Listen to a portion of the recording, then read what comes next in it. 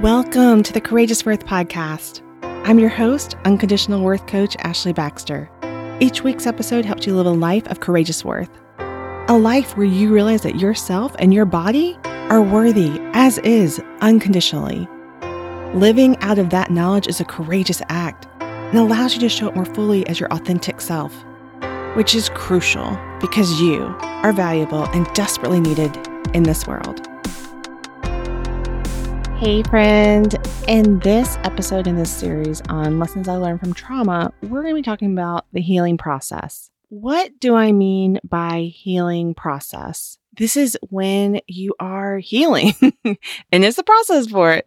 What I'm talking about is when you've experienced deep pain. That is something that you don't just get over in a day or a month.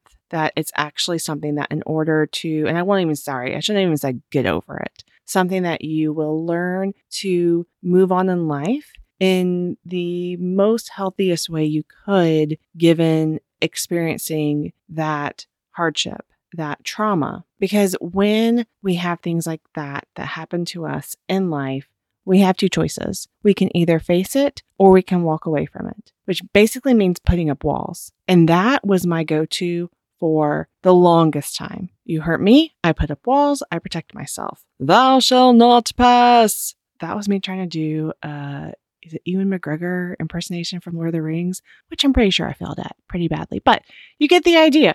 This whole thing of like, I'm not going to let any pain come into my life as much as I can help it. And what I learned from doing that is that when we put up walls, they are not selective as to which feelings can and cannot come in. The walls go up, sadness stays out, anger stays out. But you know what? Love, happiness stays out.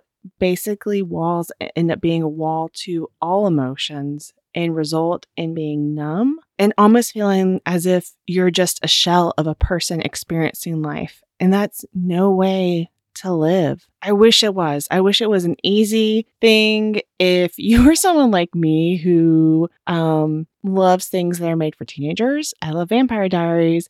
And in the Vampire Diaries, the vampires can do this thing where they turn off their humanity. It's basically they turn off their emotions so they don't feel pain. And that's one, not a true option, but two, and just like in that show, always proves to be the wrong decision. The only way to move forward is that we have to feel it.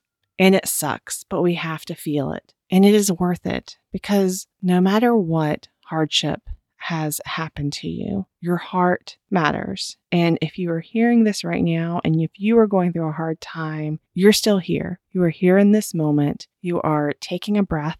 No matter how difficult each breath may seem, each minute, each hour, each day, certain instances with certain people or experiences, you're still here. And your heart is worth fighting for. I know that for me, in my situation, it was a game changer for me in some ways because, as I've talked about in other episodes, I did not value myself the way I should have valued myself for most of my life. And after I was assaulted, that wasn't something that you can just heal from in a day or a week or a month. And to actually pursue healing, I had to believe that I was worth fighting for, that my heart was worth fighting for, because you can do things for a short amount of time without that much motivation or conviction or belief. But when it's something that you're going to be working on for a really long time, it needs to be supported by deep convictions and beliefs.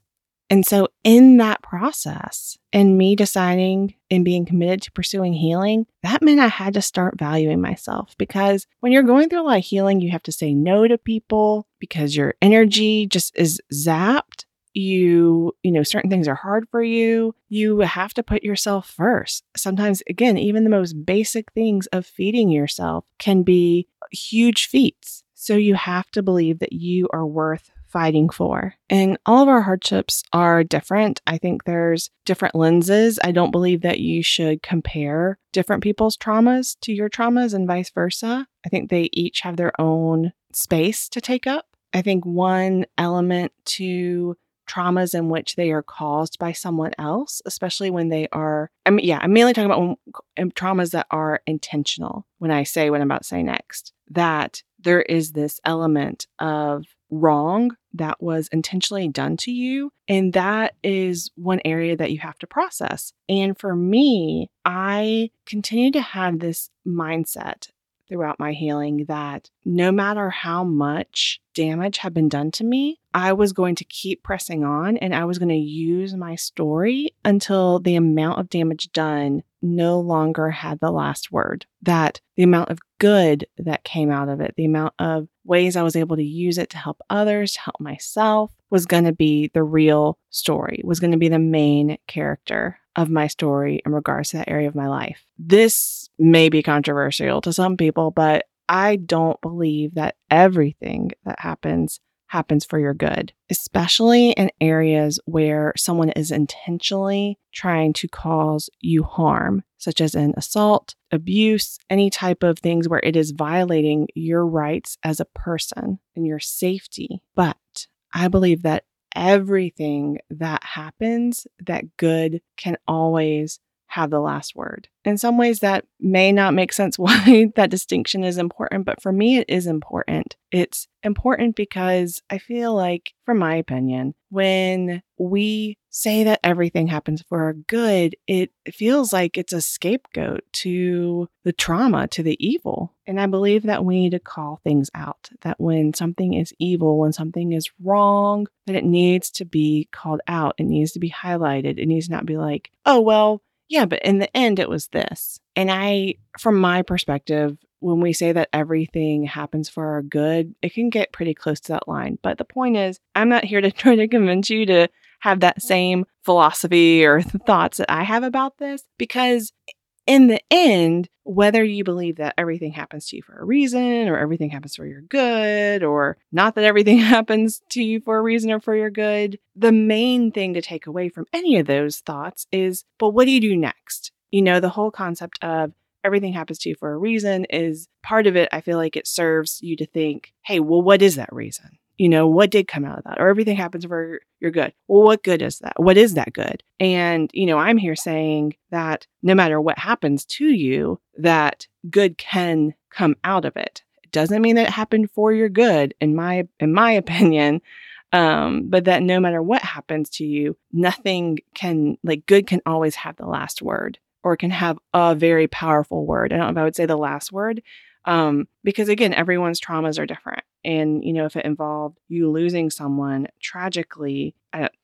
hope you're kind of tracking with the different thoughts that I'm sharing. I know, again, this can be controversial and different thoughts, but again, the whole point is, regardless of what your thoughts are as to why things happen, especially why the horrible things in this world happen, the takeaway, I believe, in all those areas is a common theme of good can still come out of something, that even out of the worst things, there can still be light, that there can be light in the darkness. And so I say that because I hope that is encouraging to you, that no matter what, you can still push forward. You can find healing. And I will say that healing is not a destination. It's not like if you get a small cut on your leg and it fully heals and there's no sign of it before. With the most difficult traumas in our life, that's not the case. There usually is always going to be a scar that you can see from time to time, that occasionally maybe there's pains that still come up, but it's the goal of getting to a place where whatever has happened to you no longer is the most powerful force in your life. When I was going through healing after my assault, there were days where I thought the pain would never stop. I can't imagine a day where I didn't think about this assault multiple times a day. And each time I thought about it, it wrecked me. So that is the goal that I set for myself. That's the goal I encourage other people, is not to feel like you're reaching this final destination, but that you are in a place that the heaviness, that the weight of that trauma does not steal everything from your life. That you are able to smile again, that you're able to enjoy life again, and working until that gets to a place where that is more and more easy. And depending on what the trauma, there may be different seasons where you're processing different aspects, and then it's looking back and realizing, hey, you know what? I got to a better place before. I'm going to process this different layer I didn't know I needed to process before, or the timing wasn't right. And I'll continue pressing forward until, again, I get to a place where is not overwhelming me, where it is not suffocating me and taking up everything, so that I can move forward in life and breathe. I'm pausing this episode just for a moment because I want to ask you a question. Do you see your worth as being based on conditions? For example, do you see yourself as only worthy if you're a nice person, have achieved certain accomplishments, or perhaps if your life and your body look a certain way? The truth is that your worth is unconditional. But since so many messages throughout life communicate the opposite, you may struggle to recognize your unconditional worth. When you think your worth is measured by certain conditions, you rarely have seasons where you feel like you measure up, which leaves you occasionally feeling exhausted, defeated, and results in either you not showing up in life at all or showing up as an imposter because you feel like you have to pretend you are meeting all the conditions. I don't want you to live another day like this. Click the link in the show notes to sign up for a complimentary 25-minute worth assessment call with me. During this Zoom video call, we will chat about conditional-based worth and how it is showing up in your life. By the end, you will have a tool to help you start breaking free of conditional worth. I'll also share some ways I can help you further on your journey through my coaching services. Click the link now to find out more and sign up for a free call. I'm looking so forward to talking to you. So I want to give you some tips for when you're going through healing like this. And if you're not going through something like this now, I hope you never do, but in the reality of how we see life, that typically isn't the case for everyone, meaning that at some time you will probably be processing something difficult. But even if that's not you right now, which I'm glad, happy for you, these are things that hopefully you could keep in mind to remind other people who you are caring for, hopefully with boundaries. Listen to the last episode where we talk about that if you haven't already. But these are things that you could share with them that may be helpful for them, or share this episode with them. Okay, so, and this is not the end all be all list, but these are just some that really come to mind the most for me, what I experienced to be helpful. So, and these are not in order.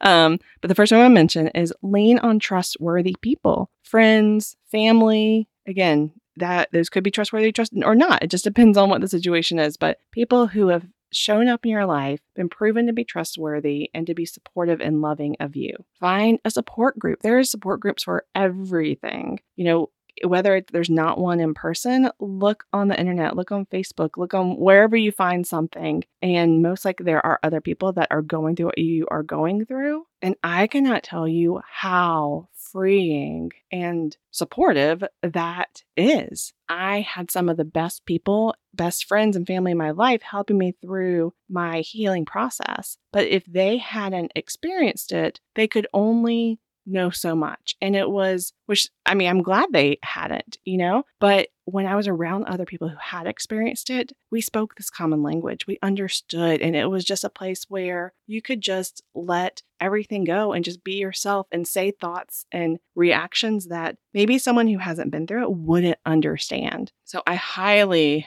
recommend a support group for whatever you're going through. It is just has the potential to be so healing. And then also finding a counselor or a coach, someone who specializes in that area, or perhaps just like a general counselor that helps with anything, or a general coach who helps with anything, but finding someone who can really help you, that has the skills to help you walk through this area. Next is find some belief guardrails. So this is going to be different for each person based on their trauma or hardship they're going through. And belief guardrails are things that are going to protect you, that are going to keep you going, that are going to support you. So for example, before I was assaulted, let me back up a second. I would have unfortunately had the misconception that sometimes a victim may be partially responsible for what happened to them based on what they were wearing, what they said, what they did, all these things, which are lies. They are not responsible. It is 100% the fault of the perpetrator. You do not have power to make anyone do something of harm to you. That is 100% their decision. You are not a magician. You're not a sorcerer. You have no way to make someone harm you. The way that trauma can affect your brain is wild. Even though that is something I knew, that is a thought that would come in a lot. Like, why would this person do this? Like, it must have been a mistake. I